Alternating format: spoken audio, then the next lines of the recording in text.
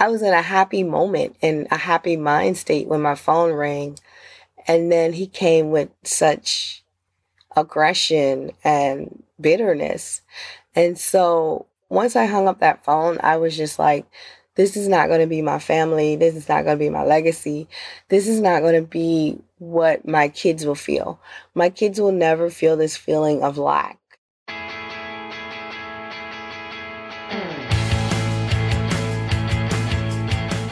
Welcome to And Then Everything Changed, a podcast about the pivotal moments in life and the decisions that define us. I'm your host, Ronit Plank. Today I'm speaking with Rachelle Solomon, author of Little Banker Books and a money mompreneur. Welcome, Rachelle. Hi, thank you for having me so much. Thank you. So Rachelle, I was looking at your site and I'm very intrigued by your Little Banker book series. And I'm curious if you can you just talk a little bit about what the goal and the aim of these books are? Yes, so I have a very, very big goal. I want to teach 1 million kids financial literacy. And I know people throw out such big numbers all the time, but that's really my goal. I feel like if I could reach 1 million kids, then I would have the opportunity to literally change a generation, because I felt like whatever the kids learn, they would start passing on to their kids. And eventually, that information could trigger down or go down and then start changing family trees. So that is my goal. So my goal is to just do that, one kid at a time. And when did you realize that this was a problem, money and literacy with children? And I didn't have any. And I didn't know how to maneuver around money. So I made the same kind of money mistakes normal 20 and 30 and almost 40-year-olds make. I realized that if I had learned maybe even just a little bit more when I was younger, that some of those mistakes I made, that I wouldn't have made them. They were just simple mistakes. I just didn't know any better. But what your simple mistakes added up to about how much? $400,000 in debt. Sometimes I laugh when I say that number. Sometimes I cry when I say that number. It just depends on how I feel that day. Because yes, it was a very big mountain. And it wasn't anything, my debt wasn't very consumer daddy. I didn't have like $100,000 in credit cards where I bought, nice clothes and purses and stuff. It wasn't that at all. Honestly, it was just student loans and housing, having my own mortgage and then having a car, had some medical bills. So there wasn't really nothing outlandish about my debt. It was just real debt, like real, I'm living a life and I'm trying to, be successful and I'm trying to provide for myself. It was just that kind of debt. And is it accurate to say you didn't have a lot of guidance from your family about money? I didn't. And it wasn't that, my parents, they just worked. They did the best they could with what they had. And they worked and they made money. And they, for the most part, they were a 2-income household. As I got older, my dad got disabled. But even then, I think he got like Social Security or something. So for the most part, my family have always been a 2-income family. They got married really young. And so there was money, but I still know that we were probably no higher than middle class. We were never, at the top of middle class. We were always middle to lower middle class family. And they just didn't know to teach me. I don't think that in their minds, it was a conversation that you should have with kids, because I'm sure that they didn't have that conversation with their parents. I'm sure there were some nuggets, some little things that their parents probably taught them, but nothing that actually translated down to teaching me or my sister or my brother about money. Mm-hmm. So when you were using your credit cards, did you have a sense of getting into a hole, or did you kind of have blinders on? Oh, when I got my first credit card, I was like 17, 18. I was in college. I had to have been like right at 18, maybe 19 at the utmost oldest age. So I had no concept of credit cards or how to make a payment Or all I knew is I had a card and I could swipe it and buy the stuff I wanted. And then I had to pay some of it back. And, even then it's like, well, I have like $600, but I only got to pay like $25 a month. Right. Had no concept of what interest was, and having, only paying $25, that meant nothing because my interest was going to be higher, and I would pay 25 and then stack up, 30 in interest. So it was like not paying anything. But I didn't understand any of that. All I knew is I got a free t-shirt to apply for this card. I got the card and then I just racked up on it.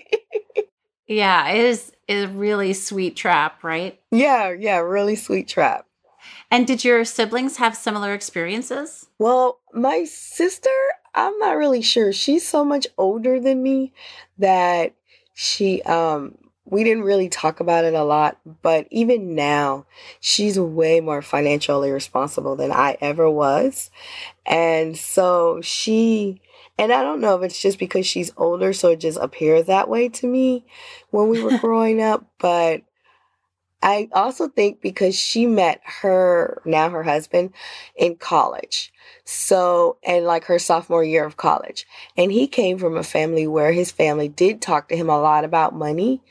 And so I think a lot of his decisions rubbed off on her. He made a lot of their financial decisions because they've been together, like I said, since sophomore year of college, and now they're married. They've been married, almost 20 years. So her reflection of who she has become is her learning from him, the do's and the don'ts around money, and then them navigating it together as a 2-income household. And then my younger brother, he learned what he knows about money from me. So he had a lot of the same hiccups I had in the beginning. And then I was able to guide and steer him away from some of the mistakes you make in like your 20s and your late teens as far as credit cards and stuff. And actually, my brother doesn't have a credit score at all. He doesn't buy anything on credit ever. So he took your message to heart. Yeah, he took it a little further than I had anticipated. So what was your moment, your breaking point when you looked at your debt? And I don't know, how many years ago was this? It was almost 7 years now. Okay, so take me to that moment or that year when you looked at your debt and thought, I've got to do something about this. Okay, so it's one thing to have the numbers on a piece of paper or on a spreadsheet in your computer. That's one thing. It's something completely different when people are calling you and asking you for payments and you don't have the money to pay them. So that is where I was when I had my breaking point. My son was about 9 months old and he was laying on the couch and we were playing and he was having a moment and he was just laughing all over the place and the phone rang and I answered it. And there was this collector on there I'll never forget. It was a man. And he was just so mean and hurtful. And he just said some very horrible things like, I was a horrible person for having all this debt and not being able to pay it. And he was going to do everything he could to throw me in jail, and any money I ever made, they were going to take it all, and I wasn't going to have any money to provide for my family. And I was just angry and I was frustrated and I was crying, and I just hung the phone up in his face because I just felt like, one, he was being very rude and disrespectful, and two, I was in a happy moment and a happy mind state when my phone rang. And then he came with such aggression and bitterness. And so once I hung up that phone, I was just like, this is not going to be my family. This is not going to be my legacy.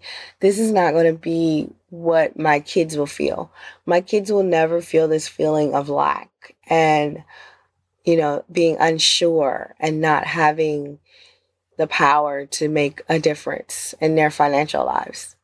And so that's actually the day I wrote the first children's book, because that was also the day I decided that I need to get my financial act together.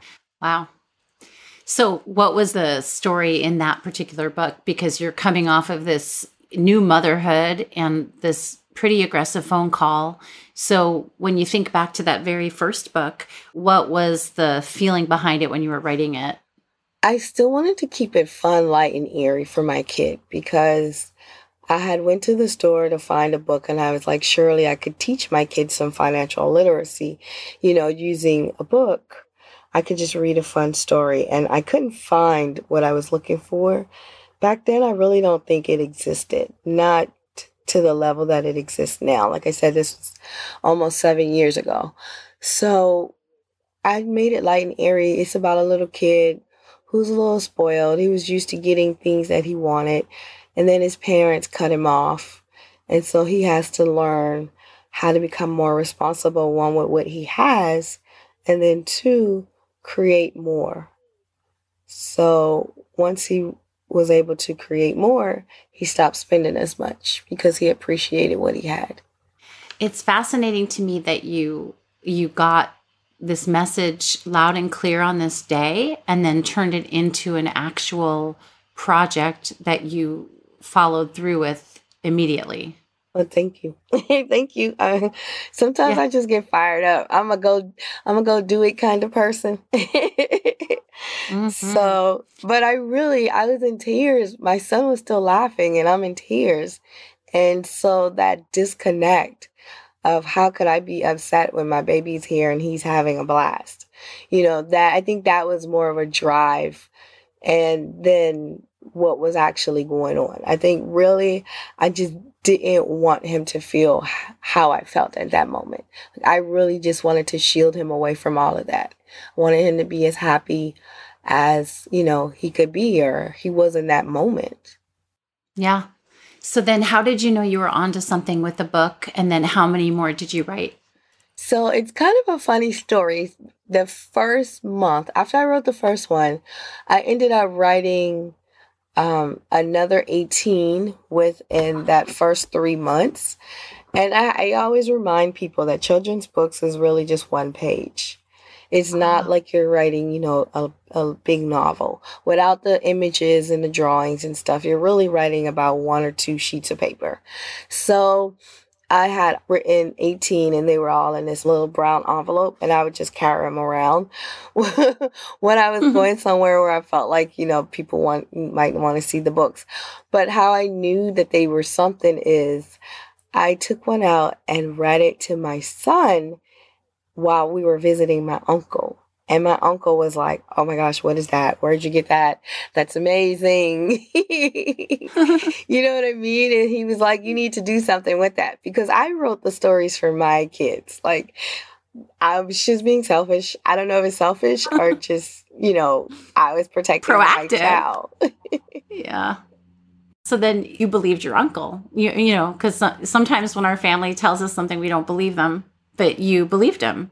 Right. Yes, I did. Well, my uncle also had, he had like 6 kids. So, and his youngest kid now is just in high school. So I felt like he knew what he was talking about. So what was the next step for you? The next step was trying to figure out how do I make this manuscript, these words on a piece of paper into a book. And so I always say that God gives me breadcrumbs right when I need them. So what happened was there was this funny story. So I have these books and they're written and they're in an envelope. And then I get a phone call from a lady that I really respect. I call her my play mom. And she's like, I'm going to this class at this church and I think you should come with me. And I was like, a class at a church? She was like, yeah, you'll see when you get there. So there was a lady that went to this church and she was a published author. And she was really, really close friends with a editor who worked at a publishing company. So, and they're not like self-published. They were like actually published through, the system of publishing companies. So she taught a class. It was like, I want to think 10 weeks of how to write a book. So every week we would go and learn something new. So I always say I get the breadcrumbs right when I need it because as soon as I decided I wanted to turn this book into a book and not just, stories I read to my kids, I learned how. Now, learning the information and doing the process is not the same. The first book took about 2 years to go from the words to a physical book with images that you can, turn pages and stuff. But now, and I don't want people to get discouraged when they hear that, the first one, there was a big learning curve for me, and then, creating connections with people. Because when you're doing a book, you have to find an editor, then you have to find an illustrator, then you have to get covers, and there's things, you have to have photo shoots for pictures. And so there was like all these moving components that I didn't know anything about when I started. But now I can publish a book in like 3 months, 2.5 months, depending on the kind of book. So once you get your swing, it gets a lot easier. The books came out for the first time how many years ago then? Now it's been about 4 years. Okay, and so I have to ask then, how did you get out of debt? Okay, so that's a completely different story. Okay, so don't get me wrong. While I was working on the books, I was also working on the debt. So these were two journeys going on at the same time, and one constantly motivated the other. And that's another kind of, when I say breadcrumbs, this is different. I don't know what I would call me getting out of debt, but it was like that breadcrumb theory. Every time I got to a place where I felt like nothing was changing, something would happen and it would push me a little further. Like, I did get a part-time job at Uber. And this is before Uber was in every song. And this is before, there were like 1,000 drivers a night. This was when, you were lucky if there was 50 drivers a night. So I was making a ton of money doing that. And it was really, really good money. And so when I started, I had to make hard decisions. And I say very hard decisions, because I had bought a house when I was in my 20s that my kids never got to live in. So the first hard decision was admitting that I couldn't afford the house and renting it out for a while. The second hard decision was selling the house. So just selling the house, that wiped out like almost $200,000, in debt. So when people hear that, they're like, oh, you only really got rid of $200,000 in debt, not $400,000. I'm like, yeah, but to own a house that you bought in your early 20s, a big 4-bedroom, and then decide to give it up, and your kids hadn't even lived there yet. And the reason I bought it was because, people told me, oh, you're out of college now, so you should buy a house, and then you raise your family there. So my intentions was always to raise my family in a house, and I haven't yet. So that's a goal, and we're actually talking about building next year. So that's one. So I sold my house. I paid off my car. Like I said, I was working Uber, so I just started paying off stuff.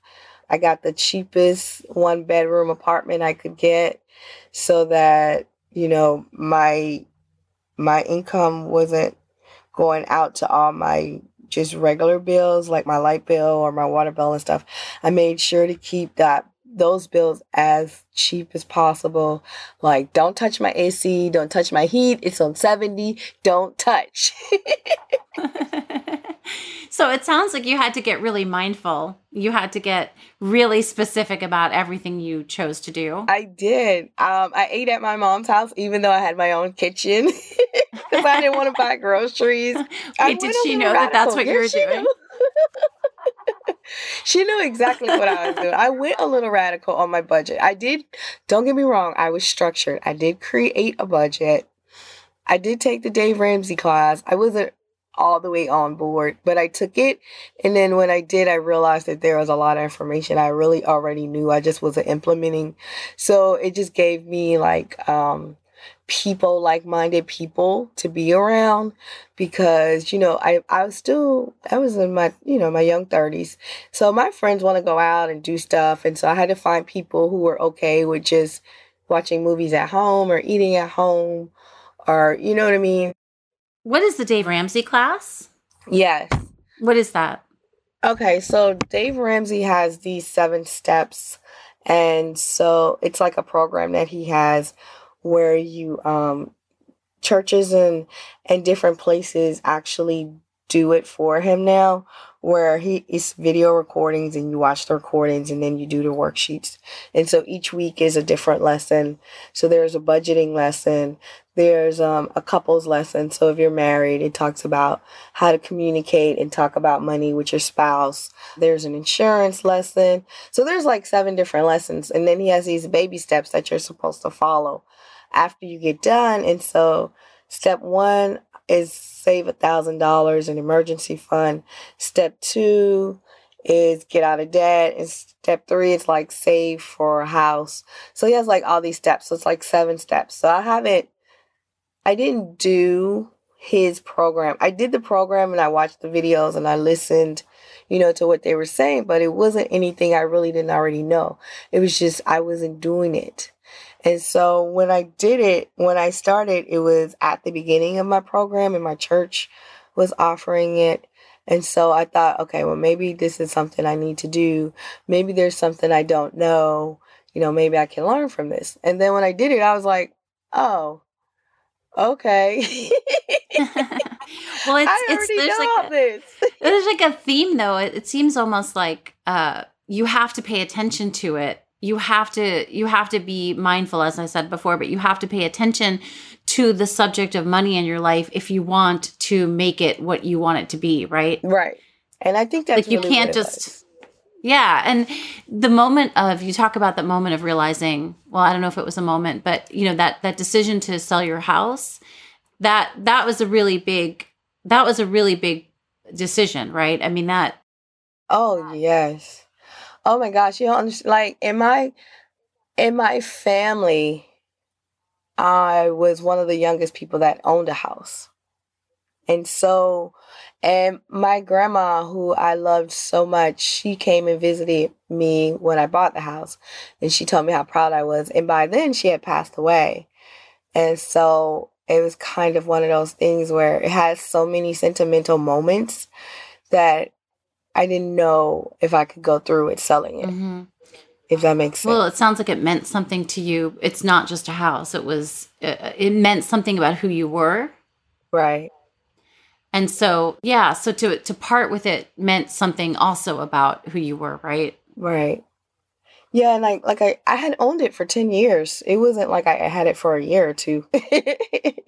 When I sold it, I had owned it for 10 years. So there was a lot of memories and stuff, and it had really become a part of who I was. And then I just let it go, but I felt like I let it go for the greater good. Like not having to worry about how I was going to pay that mortgage. Even though at that point I was renting it out, my tenants wasn't paying the mortgage, the full 100% of the mortgage. And they weren't always on time. So I was just like, it's still a stress factor, even though I felt like I was doing what I could do, it was still a stress factor. So the easiest way to remove the stress was just to get rid of the house. And did you feel the burden lift at all when you did? Oh my gosh, it was such a relief. Like when it was finally done, and it takes like 2 or 3 months after you sell a house to realize that it's gone. People's like, okay, that last payment should seal it for you. It's like, no, the last payment didn't seal it for me. It was like 2 or 3 months later, and I was like, oh wow, okay, I can move, I can breathe. Yeah. I have this extra money I can use to pay down some debt, Yeah. It's like an energy suck, right? Like the energy kind of just lifted from that area that was stressful. Right. So you start publishing these books and now you are also a speaker. You mm-hmm. speak to children and you educate them. So talk a little bit about your work helping children in schools and in programs where you go? Yeah, so what I do is I go around the country and I speak to students in schools. And I usually go in on like an author appreciation day or some other, kind of day like that. Dr. Seuss Day, and or like April is Financial Literacy Month. So I'll go in and I talk to kids, and I felt like going through the school route was the easiest way to get to my number, that million kids. Mm-hmm. So when I go to a class, it's always going to be at least 20 kids, 15 kids, somewhere around there, to up to 60 kids. And sometimes I go from class to class to class, or sometimes I'll do it in the gymnasium or wherever, the cafeteria. And I teach. We talk about, first I usually read a book because kids like that. And we talk about the lesson in the book. And then I expand on the conversation. So sometimes we'll talk about, how do you get money? Who gives you money? And the answers are usually parents or grandparents. Then we talk about, what do they do with the money? Do you put it in a piggy bank or do you spend it? How do you decide how much you keep, how much you spend? So we just really have conversations about it. And then I ask them, it depends if they're a little older. I've done workshops with teenagers where we talked about investing and the stock market and that kind of stuff. Like, how do you do you know what a stock market is? Do you know what it means when you have the red? Or, so we talk, and it's very impersonal. It's not like, this is what we're teaching and this is what we're learning. And I love for the kids to be a true part of the conversation. And so it's funny because I've taught in rooms where there were teenagers and there's some parents sitting in the room, and I have to clarify, okay, parents, this is a no talk zone for you. I'm not talking to you. I'm talking to your kids.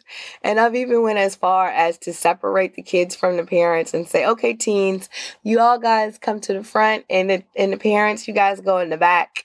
Because, because I really want the kids to be comfortable answering the questions and not being concerned about, what their parents might be whispering to them as far as the answers are concerned. I want them to give me their honest, thoughts, ask me their questions and stuff. It's amazing because when I do it with like middle school kids and high school kids, I always get pulled to the side after I get done so that they can ask me more questions that they didn't want to say out loud, either in front of the group or in front of their parents. What do you get surprised by, or what surprised you early on when you started speaking with kids?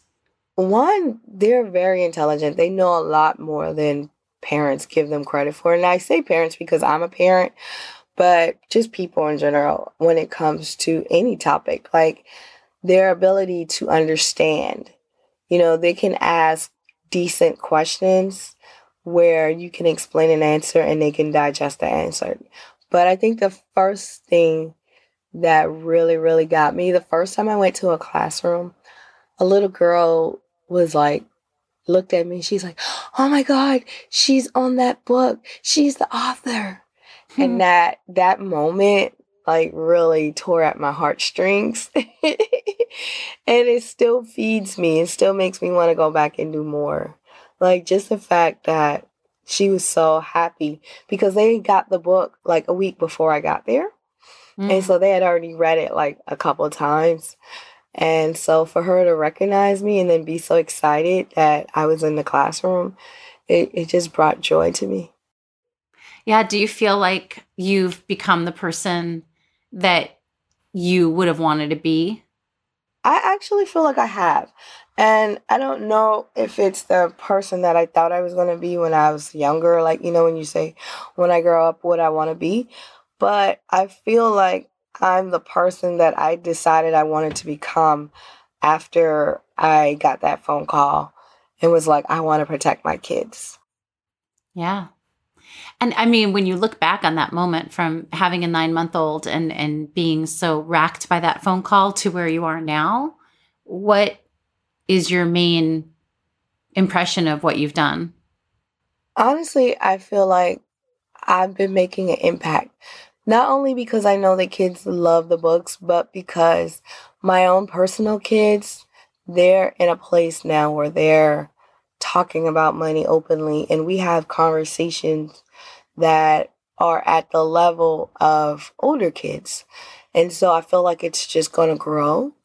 And I use them as my sounding board as to what I should teach and what's appropriate at what age. It helps guide me as I continue this journey of teaching other people's kids about money.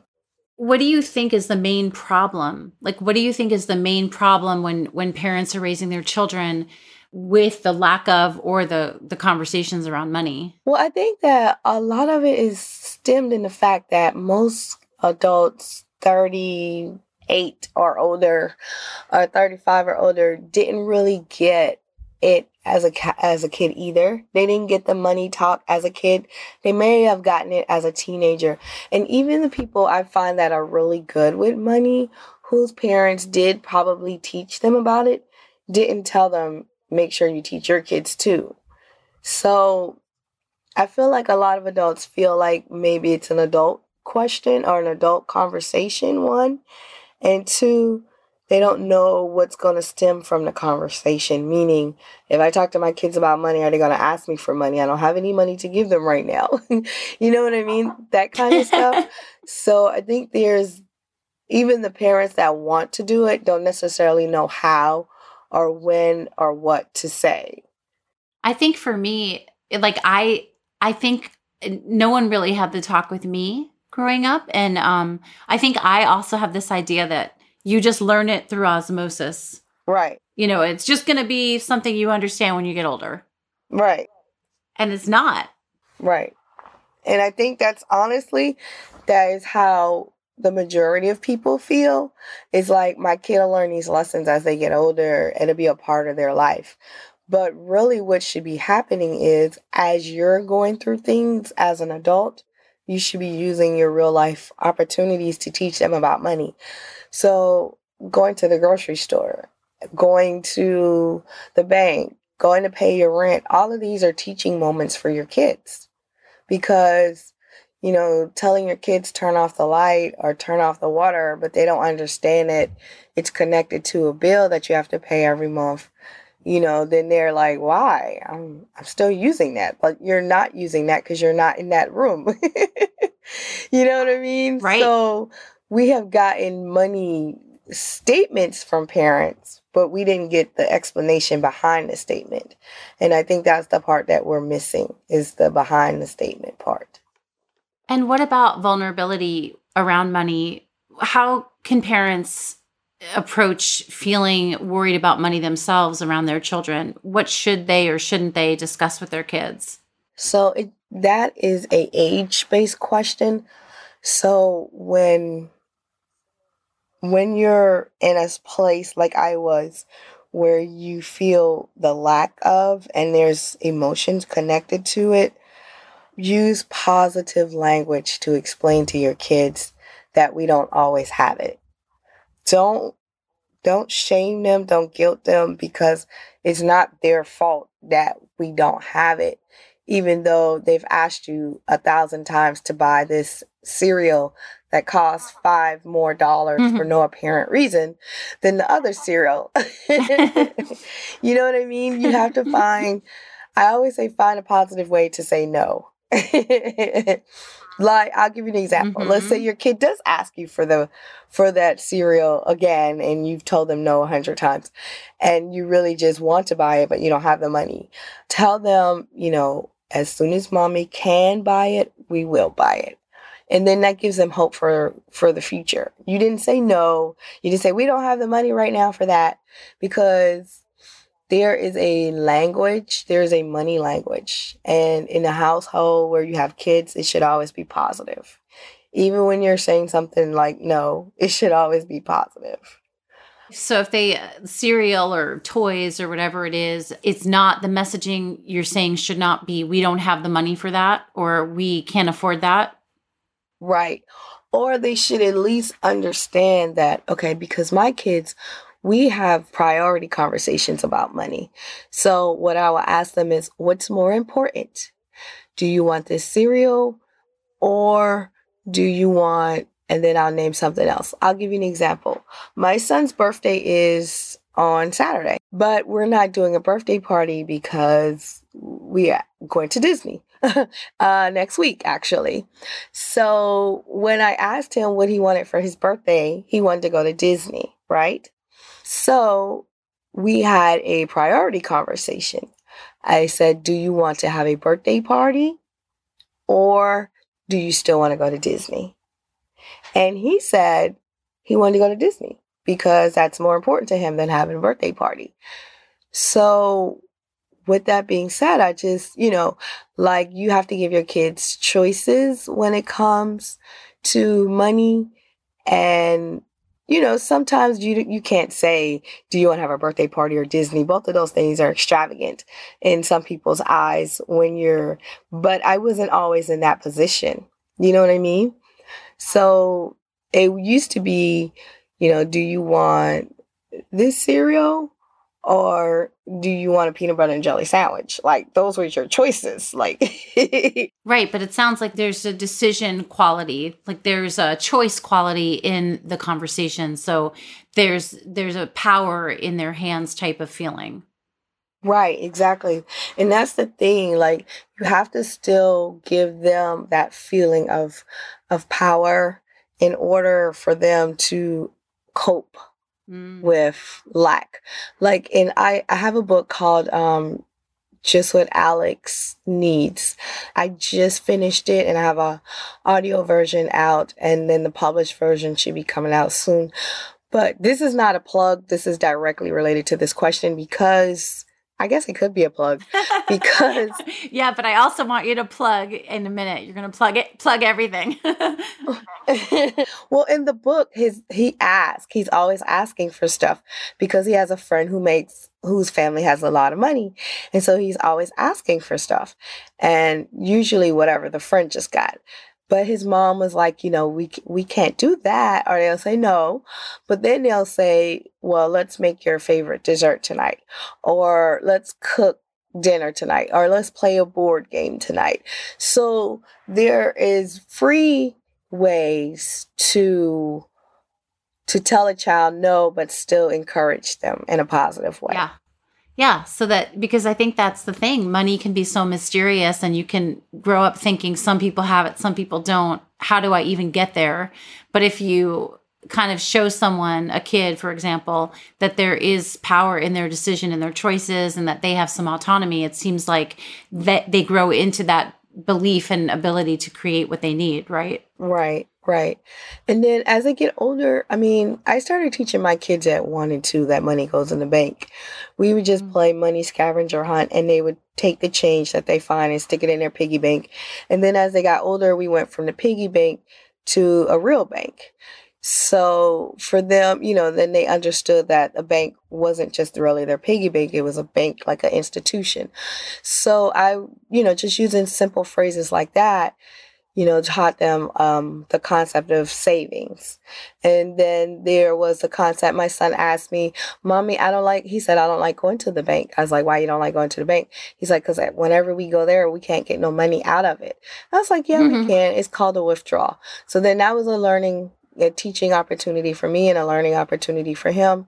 So then we went and we did a withdrawal, and then we took the money and he went to Chuck E. Cheese and spent it.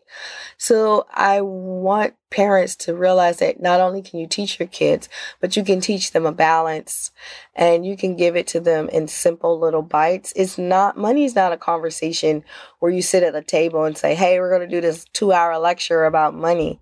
It's just 5 and 10 minute opportunities for you to explain something. Yeah, that's really, that makes it sound very feasible for a lot of people and more interesting for a kid. Right. So where can people find you? Direct us to where we can find your stuff. Okay, so go to mylittlebanker.com. That's mylittlebanker.com. And that is where my books are held. That's where you can find more information out about me. There's a blog there. Well, it'll send you to my blog because my blog's on my other website, RachelSolomon.com. But I just send everybody to mylittlebanker.com because it's so much easier. And then now we have a podcast coming out called Podcast Kids. I love that. It's Podcast Kids. Yes, it's Podcast Kids. And we just teach, I teach simple money lessons for parents. And my kids are on there a lot, actually, where we have discussions about money stuff. And I wanted to do that. I wanted to bring the kids in because I wanted kids to listen to the show and I wanted them to hear it, from an adult perspective, but also from a kid's perspective, and then be able to learn from it. And I keep the shows really short. They're around 15 minutes or so because I wanted the kids to listen and not get bored. Oh, that's going to be great. Okay. So, and then I will also link to everything on the And Then Everything Changed podcast website. And Rachel, this was a really, really great conversation. I'm so glad that you were able to come on my show and share what you've learned. Oh, yes. Thank you so much for having me. Oh, yeah. And I have a surprise. Anyone who comes on the website and decides to purchase a book, if you use the promo code and then ANDTHEN, and then you will get a 10% discount for listening. Oh, that's great. That's so nice. That's a really nice surprise. That's my first surprise of that nature. Thank you, Rachel.